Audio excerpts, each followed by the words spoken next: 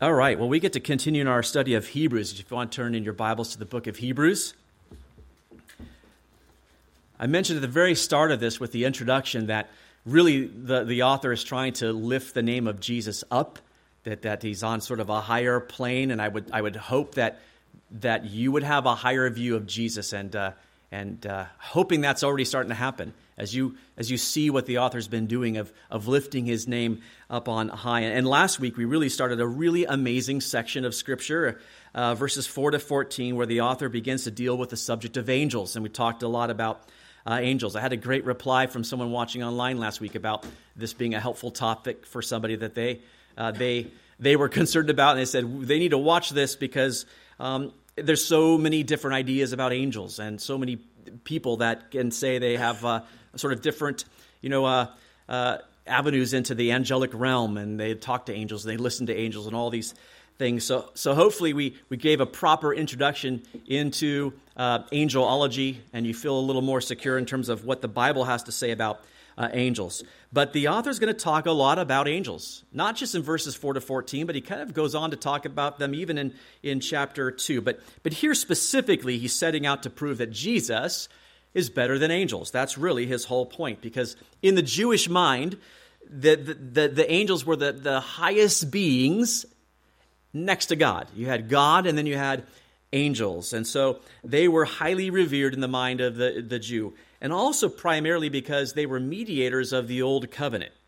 The Jewish person would look at that Old Covenant and say, that is such an important thing. God established that, and it came at the hands of angels. And we looked at a couple verses. If you remember Stephen's speech at the end of that, he sort of indicted them for not listening to the law, which was given to them, delivered to them by angels.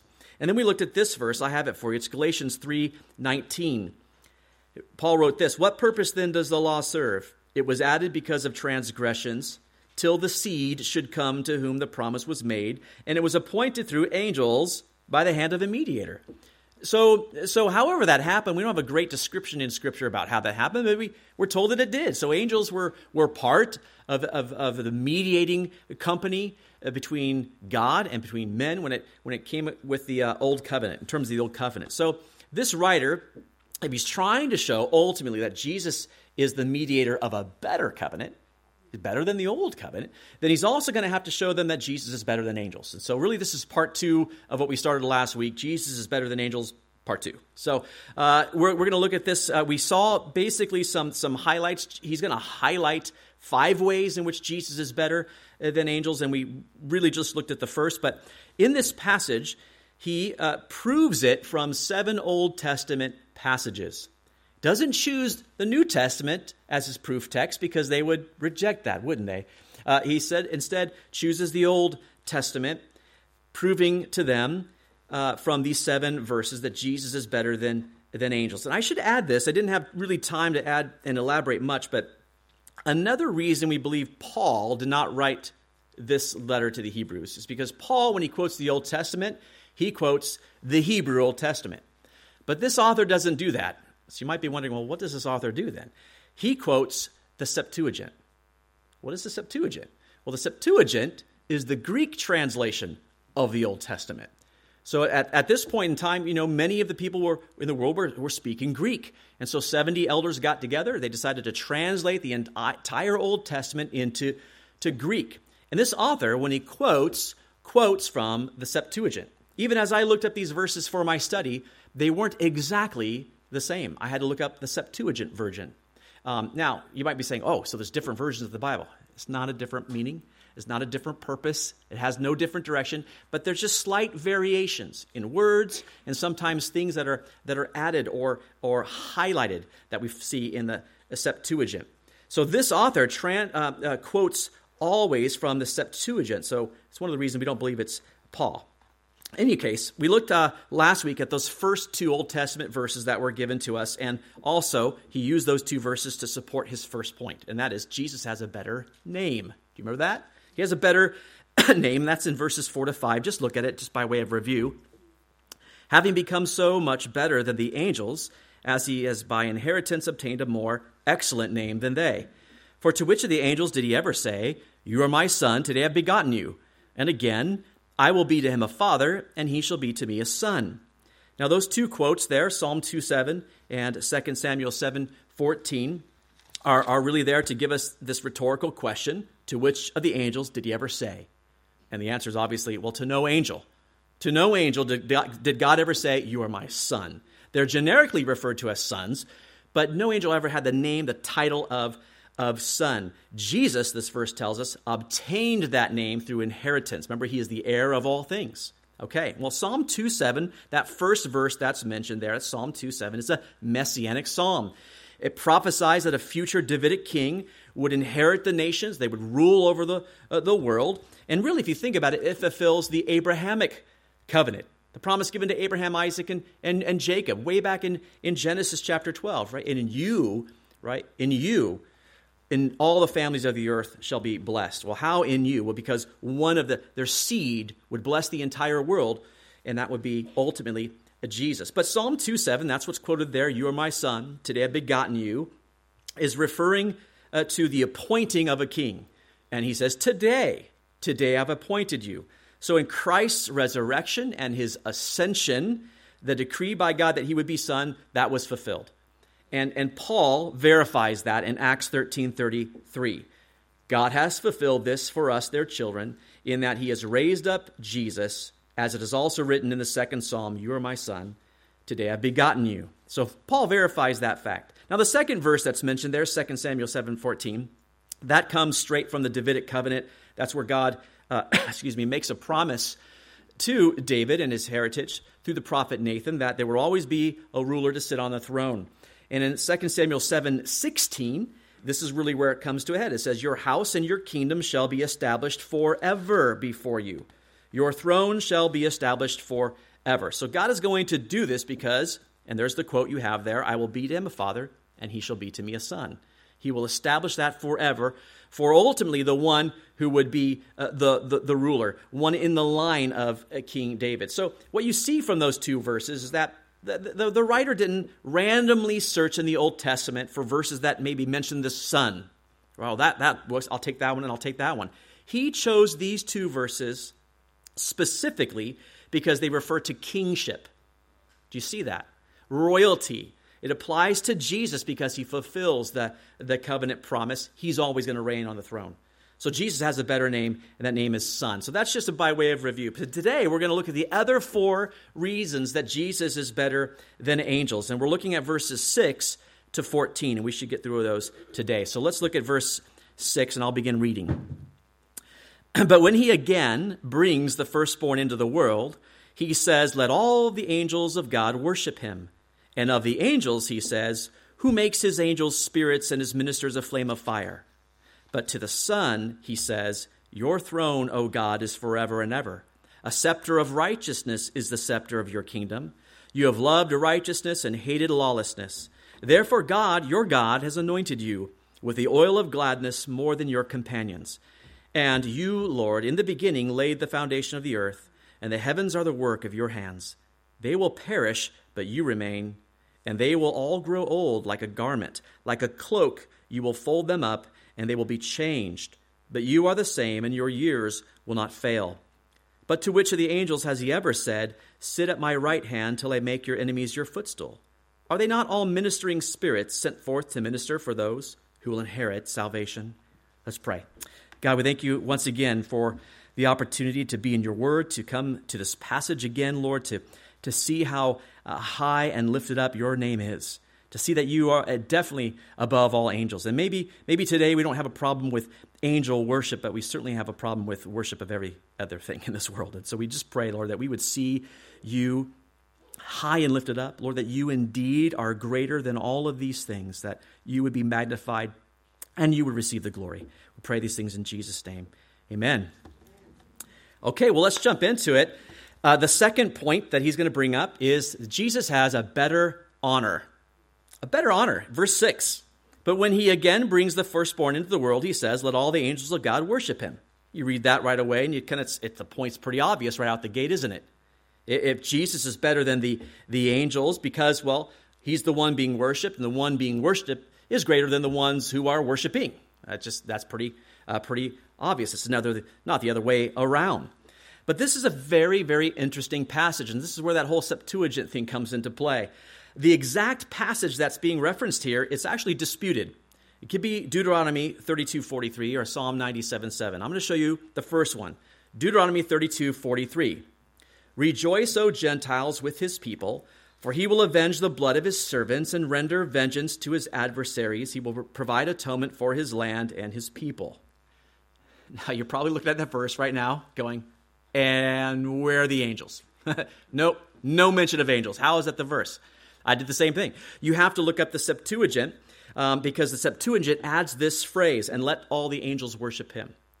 Now, that phrase added is actually found in a Qumran cave fragment. So remember the Dead Sea Scrolls that were found in the cave of Qumran area? Okay, that fragment that we have as proof is a Septuagint fragment that has added that little verse to this. So many think that could be what this author is referring to, the angels worshiping him in this context. But also Psalm 97:7 could be it. Here's Psalm 97:7. Let all be put to shame who serve carved images, who boast of idols.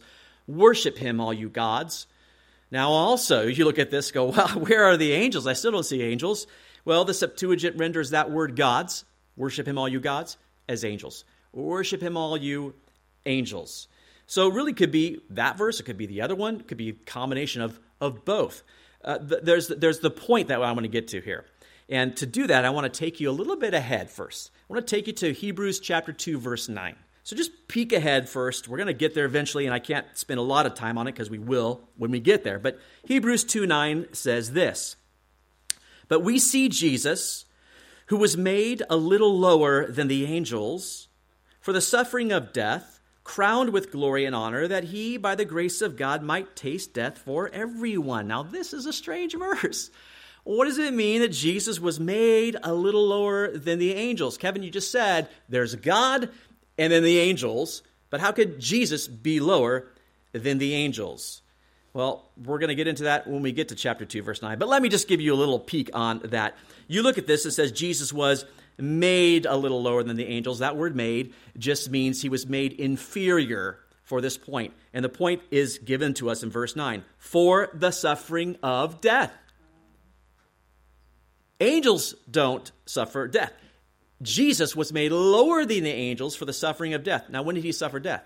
In his incarnation, when he became a man. When was Jesus lower than angels? When he chose to become like you and me. Remember I read Philippians chapter 2 today? He humbled himself like a man. He became like a man. He became like one of us. Now, you might look at this and say, okay, so you look at this verse, and we go back to our verse, and it says, let all the angels of God worship him. So that means they did not worship him before? Well, of course they did. They worship him. They worshiped him as God. Absolutely, they worshiped him. From the beginning of the existence of angels, they worshiped their creator, which we learned was Jesus. But in his incarnation, a little bit different. He was not worshipped as son. He was made a little lower than the angels. And remember, this whole passage has been about him being elevated to this position of son. The angels have not worshipped him as that as of yet. And so here they worship him as son because he's been placed back into this position of preeminence. Does that make kind of sense? So he's been made lower than the angels because he came to suffer and die for humanity, but then he's exalted at the right hand of the Majesty on high. And now he's worshipped by angels. But this is not even the entire point the author has here. Look at that verse 6. Verse 6, but when he again brings his firstborn into the world. Now that's interesting. And that word again is placed in the right place in the Greek. When he again brings his firstborn into the world. Well, when will that be? When will Jesus again come into the world? His second coming. His return in triumph. That is when he comes and basically takes the inheritance that was promised in Psalm 2:7 and 2:8. The nations for his inheritance, the ends of the earth for his possessions. He'll fully possess it at his second coming. Jesus doesn't fully possess that now, right? The God of this age is still sort of running around rampant. But one day, Jesus is coming back, and he takes control of this, which I'm so thankful for. But did you notice that word firstborn again? Again, when he brings the firstborn into the world. We've looked at the meaning of the firstborn several times over the last few weeks, so I don't want to spend a long time on it. But just to reiterate, firstborn does not mean time. Firstborn does not mean chronological. Firstborn refers to position. Firstborn is the pratokos, that's the word. It means the chief one. And there's all kinds of examples in the Old Testament. Jacob of Esau is a great one. Esau was firstborn, but he was not the pratokos. The pratokos was Jacob, because Jacob inherited everything. He was the heir. Here is a great description of firstborn. I didn't share this with you before. Genesis 49:3. If you want to just have a great definition in your head, here it is. Genesis 49:3. This is Jacob talking about his children. Reuben, you are my firstborn. Now notice these words. My might and the beginning of my strength, the excellency of dignity, and the excellency of power. Those four words are a perfect definition of firstborn. Nothing chronological. You're my strength, my might, strength, dignity, and power. Those are authority words. Those are right to rule words. They have nothing to do with chronology. Does that make sense? So here is Jesus again coming into the world as the rightful heir, as the one with authority to take the world. In fact, what do we mean by world? Here is another proof, this word world, that it's not about him being physically, chronologically born. The word world there is not the normal word used for world, cosmos. This word is oikomene. Oikomene. It's a very specific meaning. It means inhabited earth. Now, Jehovah's Witnesses will love to take you to this verse. Go, look, firstborn. Look, begotten. Look. He was being made. And they look at all these things. And on the surface, you go, oh, my gosh, how do I even... But cosmos is the inhabited world. Now, let me ask you this. If Jesus is a created being, how was he taken into an inhabited world? The creation's already there. This is him returning to the inhabited world as heir, as ruler. And that's why let all the angels of God worship him, because the prototokos has come back to the inhabited world. Now, this happens at the end, and we looked at this a bit, but do you remember in Revelation 5, we looked at that scroll that was in the hand, and John was weeping because no one was worthy to open the scroll. And the scroll is the title deed to the earth. Well, it is Jesus that opens that scroll. And did you notice what happens when he takes that scroll? Worship. Angels worship. Everyone worships. It's Revelation 5, 13 to 14. And every creature which is in heaven and on earth and under the earth, and such as are in the sea and all that are in them, I heard saying, blessing and honor and glory and power be to him who sits on the throne and to the Lamb forever and ever. And Jesus is the Lamb. And then the four living creatures said, Amen. And the 24 elders fell down and worshipped him who lives forever and ever. They worship him because he's begun to reclaim his possession in Revelation 5. And you go on in Revelation 6, that's him step by step, seals being opened, taking possession, reclaiming what is rightfully his. So his whole point here, Jesus has a better name than angels because he has a better honor. He is the one worshipped, and he deserves to be worshipped. He deserves to be worshipped by us. We spent time this morning singing worship to him, but did you know that your life is worship? Did you know that you live a life of worship? You worship something. People who don't come in and worship God, let me tell you, they're worshiping something. They're out there today worshiping something. You do worship something. You are created to be a worshiper. Those angels were created to worship him. And so are we. We're created to worship him. That's why one day every knee will bow. Every tongue will confess. He has a better name. He has a better honor. But here's the third one. He has a better nature. Verse 7, and of the angels he says, who makes his angels spirits and his ministers a flame of fire? This is a fun passage. I love this. Here's the basic difference between angels and Jesus, right here. Angels are created. Remember my point 1 when we talked about angels? Created spiritual beings. Created.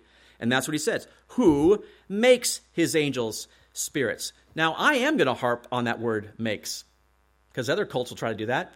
That word makes, that word is poieo. That word is the word that means to make or create. Do you remember I told you in verse 4 that in your King James Bible, if you have a King James Bible, mine is the New King James, so it says, verse 4, having become so much better than the angels. The King James says being made. And so they'll take you to that in the King James, say, oh, look, Jesus was being made. Do you remember what I told you? That word is not poieo. That word is ginomai, which means having become. This is the right translation. But guess where poieo is? Oh, here, when it refers to angels, when they're being created. See, angels are made. Angels are created. Now, I tell you these things because, listen, those people come and knock at your door, and they try to trip you up on these things. So just make little notes. I want you to have some tools in these things. That is a created being. Angels are created. Who makes his angels spirits? Wait, who's the his? Well, that refers to Christ, because he was just mentioned in prior to this in verse 6. Let all the angels of God worship him. They're his angels. So it's Christ who made the angels. We learned that back earlier, didn't we? And if Christ made the angels, well then, Christ is obviously better than the angels. So the passage here is very interesting. The one being referenced is actually right on. It's Psalm 104, verse 4. It's just giving us the creaturely nature of angels. They are created to do his bidding. They are his ministers. That's what it's telling us. They are created to do whatever Christ wants them to do. But what about all that weird stuff with flame of fire business? What does it mean when it says that his angels, spirits, and his ministers of flame of fire? Well, actually, I think it gets worse than that, or not worse, interesting. You see that word spirits? That word spirits can also mean winds, can't it? Even in the New Testament, spirits can mean winds. And I actually think that's probably really his meaning. And maybe it is spirits, or maybe he's trying to get a play on words. But here's the idea. Angels are created beings. They are winds. They are spirits. That means they're invisible. They're invisible. They're powerful. They move quickly. That's angelic beings. And they're also as flames of fire, we're told. Now, as flames of fire, I don't think that means they shoot around looking like fire. But where do we see them acting in fire? In judgment. They bring the fire of judgment. Over and over and over again in the New Testament, Old Testament, we see angels dealing with fire. You certainly see it in Revelation. But we looked at the example last week of those two angels that walked into Sodom. Remember that? We looked at it for the point of saying, hey, they looked like men. They inhabited men's bodies at least. They looked like men to everybody because the men of the city wanted to have a carnal relationship with them. But we also know that they're angels. And those angels came for a particular purpose. In Genesis 19, 12 to 13, they're talking to Lot, and they tell him the purpose, that the reason that they're there. Then the men said to Lot, have you anyone else here? A son-in-law, your sons, your daughters, and whomever you have in the city, take them out of this place. For we will destroy this place, because the outcry against them has grown great before the face of the Lord, and the Lord has sent us to destroy it. Now, they're saying, we're here to destroy it. And what happens right after that? Fire and brimstone come down from heaven, and it's laid waste. The angels did that. Psalm 78, verse 49, kind of gets us an encapsulated view of their role. He cast on them the fierceness of his anger with wrath, indignation, and trouble by sending angels of destruction among them. You see, angels are sent to do the bidding of their master. And often we see them coming to do judgment, to mete out judgment upon sinful people. And they will do the same in the future. 2 Thessalonians, we were studying this week, the men together, and this popped up just when we were studying it. It wasn't even one I had looked at in preparation, so I added it today. Mark and I were talking about it. But, Paul is encouraging the church. He's encouraging them because they're suffering. They're suffering, and he says to them, hey, you don't worry about it, because God is going to repay with tribulation those who trouble you. And we have to remember that as well. When the church goes through tribulation, through suffering, vengeance is mine, says the Lord. And that's really basically what he says. But this is what he says, how he's going to make it right. 2 Thessalonians 1, 7 to 8. And to give you who are troubled rest with us when the Lord Jesus is revealed from heaven with his mighty angels in flaming fire. Don't worry, you'll have rest when I come from heaven with mighty angels in flaming fire. Like, okay, taking vengeance on those who do not know God and on those who do not obey the gospel of our Lord Jesus Christ. So angels, he comes with mighty angels, and they come with flaming fire. I think the point is rather simple. Angels are created beings, and they do the bidding of their creator. But what about Jesus? Now look, he goes on, because that's what the angels, who makes his angels spirits, his ministers a flame of fire. Look at verse 8. But to the Son, he says, now this is really good, your throne, O God, is forever and ever. Now just stop right there. Just stop right there. Did you see what it said? But to the Son, we know really well by now who the Son is. He says, but to the Son, he says, your throne, oh what? God, is forever and ever. Now I think this is one of the most clear, indisputable, irrefutable statements on the deity of Jesus that you will find in all of Scripture. You just cannot work around that. Who does he say this to? He says it to the Son. God the Father is acknowledging God the Son as God. Now, this is a direct quote from Psalm 45, 6-7. It's a nuptial psalm of a Hebrew king. But the language used really can only be pointing to a future fulfillment of the Davidic king. Someone who could, right, truly be on a throne forever and ever. It has to be God. So Jesus is Son, we're told, but now we're told Jesus is God. And listen, many people try to say that Jesus is just a man, or he's an angel, or he's a prophet, or whatever. Years ago, we used to have an office in City Center, and right next door to where our office was a Christadelphian church. And I could tell by their talks that they would give that they didn't believe that Jesus was the Son of God, or that he was God. They believed he was a man. Well, unrelated to that, in the museum, they put a Bible display going on. There was a kind of history of the Bible thing, and we went in there and checked it out. It was really great. And I didn't know who put it on, but I was going by, display by display, but I kept noticing one thing. Notice the man Jesus. Notice the man Jesus. The man Jesus. And I noticed that everything said the man Jesus. Nothing said God or Son of God. Just man, man, man. And I finally found out, it's the Christadelphians who did the display. Well, naturally, you're going to support that you believe that Jesus is just simply a man. But I look at this verse and say, how can you do it? To the Son, he says, your throne, O God, is forever and ever. The Bible makes very clear statements. They try to say, well, nowhere did Jesus make any claims to deity. I beg to differ. I'll show you a few today. Because listen, you're finding this in the world. I need you to have some verses in your hip pocket. John chapter 5, verses 16-18.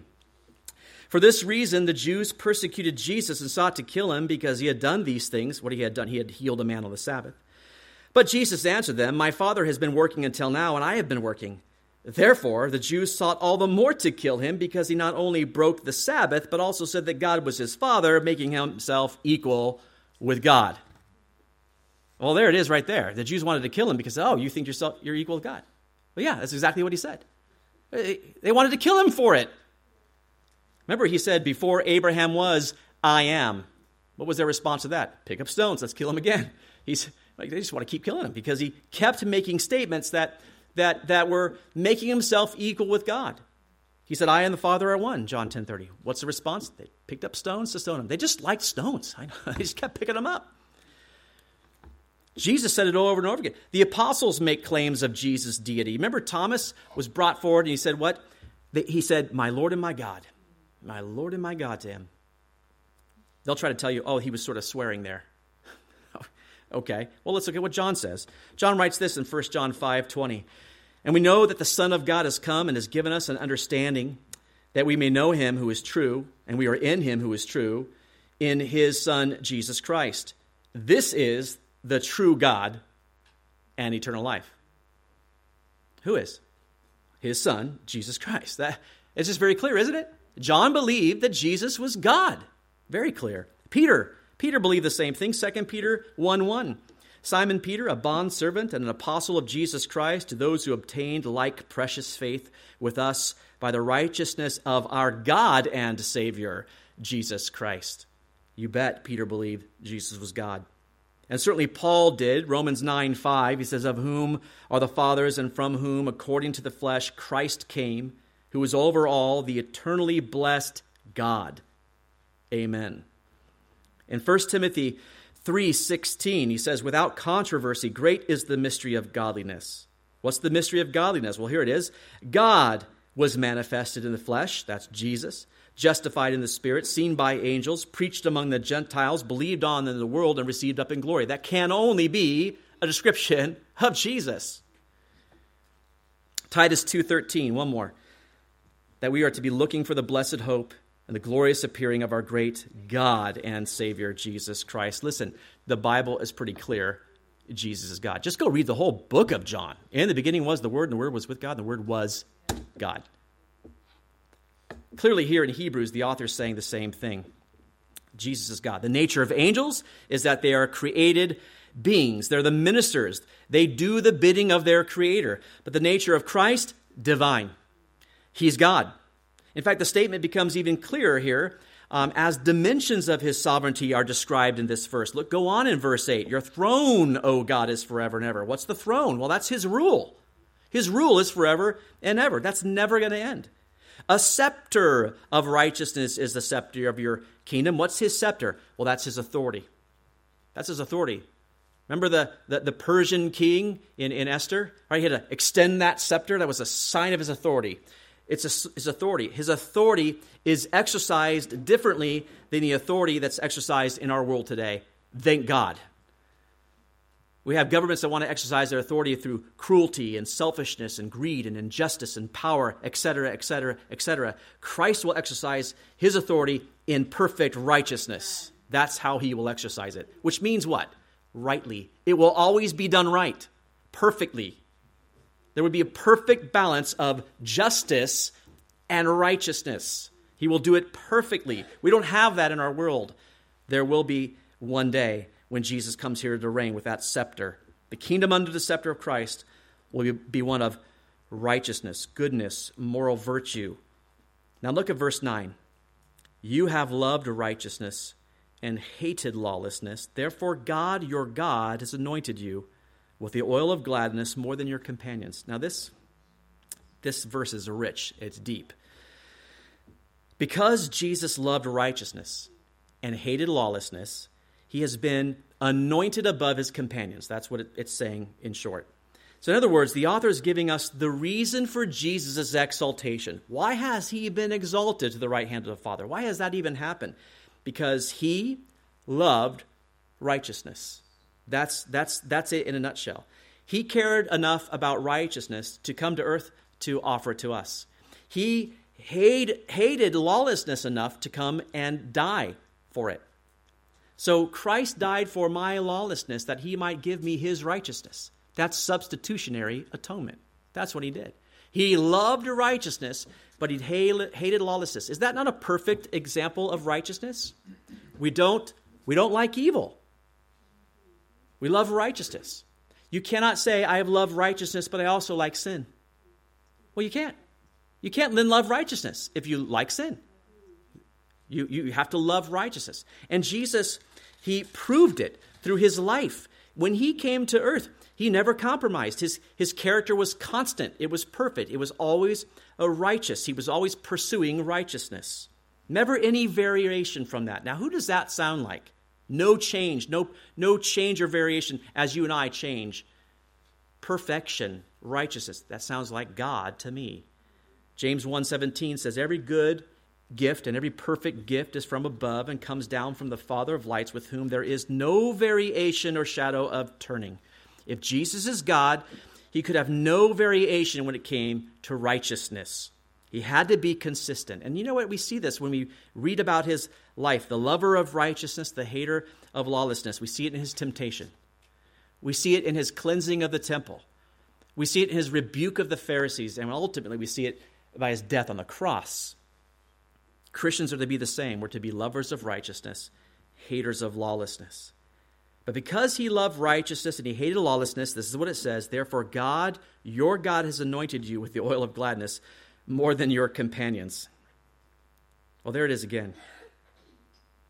God, your God, anointed you. God the Father anointed him with the oil of gladness more than his companions. Now, you got to think about the Old Testament priests and prophets and kings and how the oil related to them. They were always anointed with oil because it was an anointing of ministry, appointing them for ministry, right? Appointing them for the role, if you might say it that way.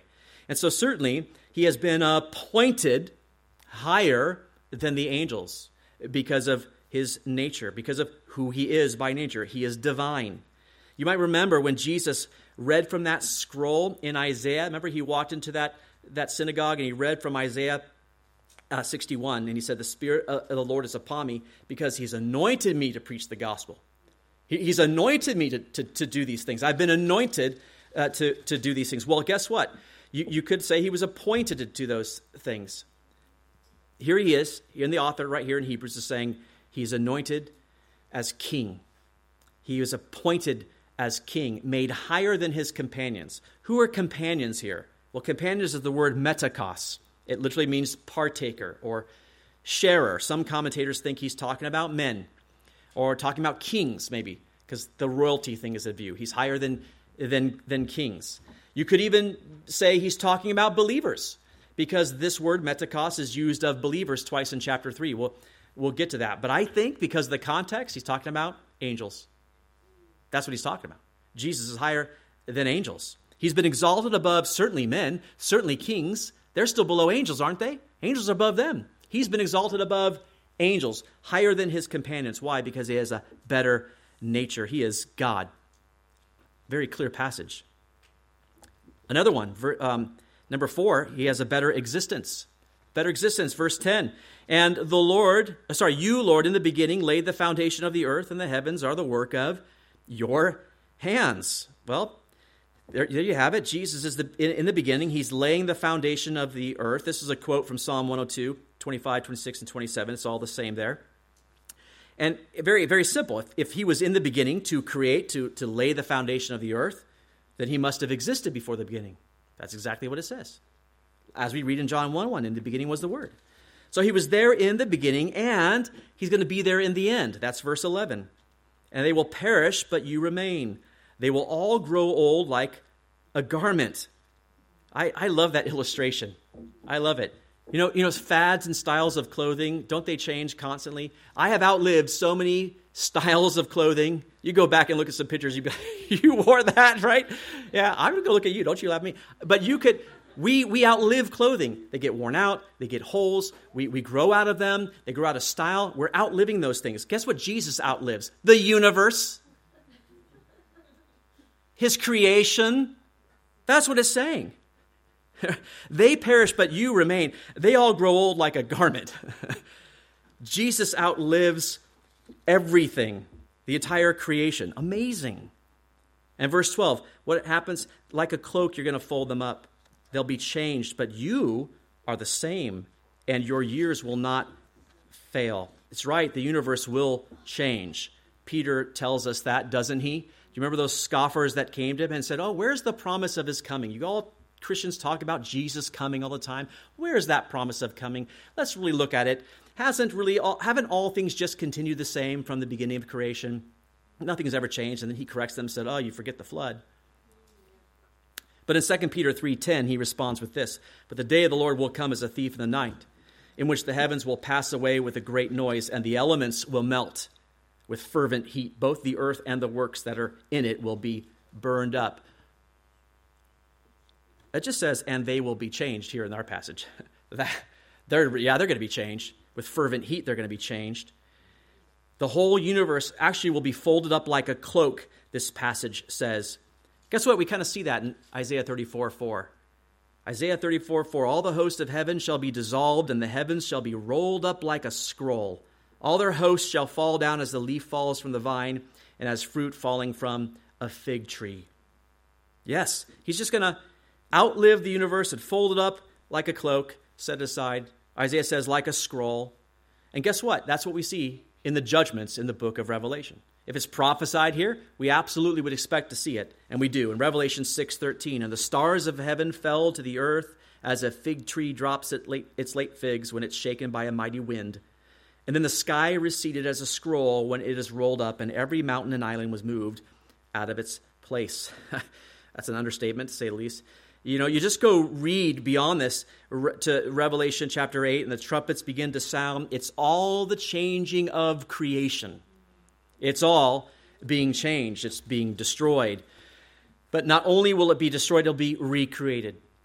By whom? The one who remains. But you are the same, and your years will not fail, it says. He remains. He remains. He will be here beyond that, and he never changes. Jesus is the Alpha, and he's the Omega. He's the beginning, and he's the end. And even here in our Hebrews 13:8 tells us that he is the same yesterday, today, and forever. means he's not changing. He's unchanging, and he's eternal. He'll live beyond this creation. He always was and ever will be. And this is why his existence is far superior than angels. Does all that make sense? His existence beyond them. But we have one more to hit, and that is a better destiny. His destiny is better. Verse 13, but to which of the angels has he ever said, sit at my right hand till I make your enemies a footstool? So this is the seventh Old Testament passage. It's a quote of Psalm 110:1, a psalm that's quoted quite a bit in the New Testament. Jesus even quotes this. But here we see the destiny of Christ. It is his destiny to sit at the right hand of the Father while everything is in the universe is made subject to him. The picture is that when vanquished enemies come into the presence of the king, they were made to kind of prostrate themselves before the king, kissing his feet, and then he would sort of lift up his foot and put it upon their neck. So literally, they would be his footstool. And that was a symbol of submission and that he rules over them. And that is exactly what's going to take place. His destiny is to rule. Everything will be subject to him. In 1 Corinthians chapter 15, verses 24 to 27, this is sort of laid out. Then comes the end, when he delivers the kingdom to God the Father, when he puts an end to all rule and all authority and power, for he must reign till he has put all enemies under his feet. The last enemy that will be destroyed is death, for he has put all things under his feet. But when he says all things are put under him, it is evident that he who put all things under him is accepted. There's one exception to that. Only one will not be under his feet. Who is that? God the Father. In fact, the next verse goes on to elaborate about that. It's an amazing thing in the Godhead, this submission. There's equality, there's a oneness, and yet there's still function of roles that are different. And there is submission. And Christ submitted himself to the Father when he came. And guess what? Once everything has been subjected, he submits himself to the Father again. It's incredible. But here we see that everything will be brought under him. That's why I read Philippians 2 at the beginning. At the name of Jesus, every knee is going to bow. Every neck is going to have a foot upon it. You can say it that way. And boy, I just love the picture we get in Revelation 19. Verse 15, now out of his mouth, this is when Jesus comes the second time, okay? Now out of his mouth goes a sharp sword, that with it he would strike the nations, and he himself will rule them with a rod of iron. He himself treads the winepress of the fierceness and wrath of Almighty God, and he has on his robe and on his thigh a name written, King of Kings and Lord of Lords. There it is. Now let me ask you, to which of the angels did God ever say that? To which of the angels they have it written on their thigh, King of Kings and Lord of Lords? Well, no angel. No angel has that. The destiny of Christ is to rule. What is the destiny of angels? This is beautiful. Verse 14. Are they not all ministering spirits sent forth to minister for, get it here, those who will inherit salvation? I just love that. What are they? They are servants. Their destiny is to serve the one who rules. That is their destiny. That is their role. That's their purpose. All angels are being sent, and this idea of being sent, the force of the Greek is that they're perpetually being sent out. They are being sent out to help God's people. Those who not just have inherited salvation, those who will inherit salvation. They're being sent out to minister to you and to me. Now that's incredible. Now, I don't know about you, but I love reading missionary stories. And there are lots of accounts. I'm just going to give you a few today, so sit back and just let me read to you, of missionary accounts of angelic help. Help that could only be defined as angelic, and not even by their own lips, but by the ones who were coming to harm them. On a dark night, about 100 years ago, a Scottish missionary couple found themselves surrounded by cannibals intent on taking their lives. That terror-filled night, they fell to their knees and prayed that God would protect them. Intermittent with their prayers, the missionaries heard the cries of the savages and expected them to come through the door at any moment. But as the sun began to rise, to their astonishment, they found that the natives were retreating into the forest. The couple's hearts soared to God. It was a day of rejoicing. The missionaries bravely continued their work. A year later, the chieftain of that tribe was converted. As the missionary spoke with him, he remembered the horror of that night, and he asked the chieftain why he and his men had not killed them. The chief replied, "Who were all those men with you?" The missionary answered, "Why, there were no men with us. There was just my wife and myself." The chieftain began to argue with him, saying, "No, there were hundreds of tall men in shining garments with drawn swords circling about your house, so we could not attack you." Now, that story is recorded in Billy Graham's book, Angels. It's one of the great tales of missionary history from John G. Paton. Here's another one. These are real accounts. Norwegian missionary Marie Monsen, who served in North China, experienced the intervention of angels on several occasions. You can read about it in her autobiography, A Present Help. It was published in 1960. She tells how looting soldiers had surrounded the mission compound, but they never entered, leaving the missionaries unharmed and happily perplexed. A few days later, they learned why when a marauder explained that as they were about to enter the compound, they saw tall soldiers with shining faces on a high roof of the compound. Miss Monson said, "The heathen saw them. It was a testimony to them, but they were invisible to us. It came powerfully to me and showed me how little we reckon with the Lord, the God of hosts, who sends forth his angels, mighty in strength, to do the service for the sake of them that shall inherit salvation." She's quoting Hebrews 1:14. In 1956, during the Maui Maui uprisings in East Africa, a band of roving Maui Mauis came to the village of Lari, surrounded it. They killed every inhabitant, including women and children. There were 300 in all. Not more than 3 miles away was the Rift Valley Academy. It was a private school where missionary children were being educated. Immediately upon leaving the carnage of Lari, the natives came with spears, bows and arrows, clubs, and torches to the school with violent intentions. In the darkness, lighted torches were seen coming toward the school. Soon there was a complete ring of terrorists around the academy, cutting off all the avenues of escape. Shouts and curses could be heard coming from the Maui Mauis, and they began to advance on the school, tightening the circle, shouting louder and louder, coming closer, and then, inexplicably, when they were close enough to throw spears, they stopped. They began retreating and soon were running into the jungle. The army was called out and fortunately captured the entire band of raiders. Later, at their trial, the leader was called to the witness stand. The judge questioned him. "On this particular night, did you kill the inhabitants of Lari?" "Yes." "Well, then why did you not complete the mission? Why didn't you attack the school?" The leader of the Maui Mauis answered, "We were on our way to attack and destroy all the people in the school. But as we came closer, all of a sudden, between us and the school, there were many huge men dressed in white with flaming swords, and we became afraid and ran to hide." I'll give you one more. Jim Marstaller recounts this story told to him by his uncle, Clyde. Clyde Taylor was the founder of the National Association of Evangelicals, and it was him and Jim's father that were missionaries. His name was Charlie. Dr. Clyde Taylor, who married my grandfather's sister, and my uncle, Charlie Marstaller, were missionaries in the early 1920s to a headhunting tribe in South America. They were beside a river in the forest, living in a thatched hut.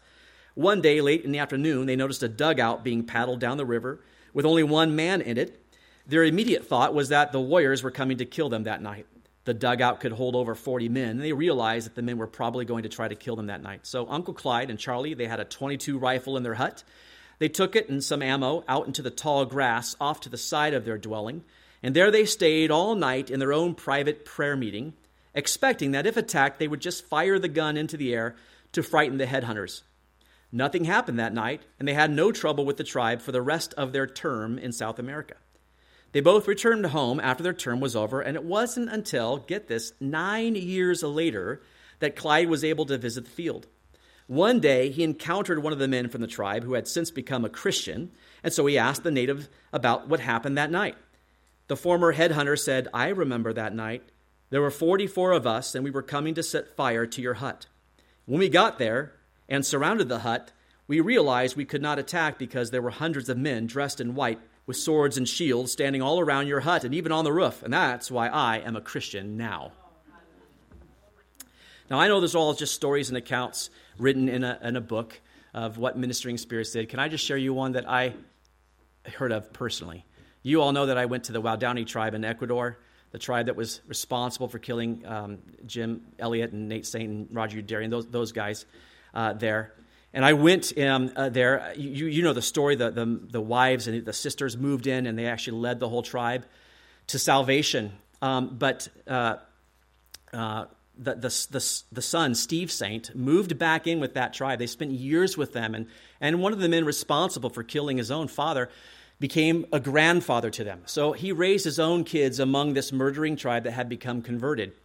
So I went there. I got to hear firsthand their story. Now, this came out only when we were there, and I'm sure it's in a book at this point, but it was news to everybody involved. But one question was posed to them as to why, when the women came in, they didn't attack the women. Why did they not kill them? Because they didn't have qualms about killing women. They would kill neighboring tribes' women. Why didn't they kill the women? And we were astounded. The translator shared with us what their response was. They were telling us in real time. He said, well, we did. We did come with our spears. We came to kill the women. We surrounded their camp. He said, but we were afraid because of the singing men that were in the trees. Now, they're telling us this, and so Steve said, okay, wait, can you have them say that again? Because of what? He asked them again in his language. He says they came, but there were singing men in the trees, and they were frightened by them, and they ran off. And Rachel Saint and Elizabeth Elliot and those ladies went back into that tribe, and they led them all to Christ. I believe in ministering spirits. Not because of the stories that I've heard from people, not because God's word says they're ministering spirits, and they're sent to help us. Now, those are amazing things, and I love to read about those. I love to hear about that. That wasn't even the point of this. The point of this was to show us that they do the bidding of their master, who is Christ. Christ rules, and he is better than angels. So we've seen that Jesus Christ is superior to angels in every way, haven't we? He has a better name, and that is Son. He has a better honor. All the angels worship him because he's the one to be worshipped. He has a better nature. He's God. He's divine. He has a better existence, eternal, unchanging. And he has a better destiny, and that is a ruler. And so you might be going, well, so what? I don't think much about angels. So what? What do I do with that information? I just want to dip my foot into chapter 2 real quick and give you the so what. Look at chapter 2. Therefore, because of all this we've heard and because of all this read, therefore we must give the more earnest heed to the things we have heard, lest we drift away. For if the words spoken through angels prove steadfast, and every transgression and disobedience received a just reward, how shall we escape if we neglect so great a salvation? You might be sitting here today going, well, so what? I don't believe about angels. I don't care about that. The writer here now thinks to you. He says, I'll tell you so what. Don't neglect so great a salvation. I've just presented to you who Jesus Christ is. He's greater than anything and anyone. I don't care what you worship. I don't care what you believe in.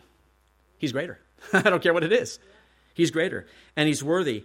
And the writer is saying, now it's been presented to you. You've heard it.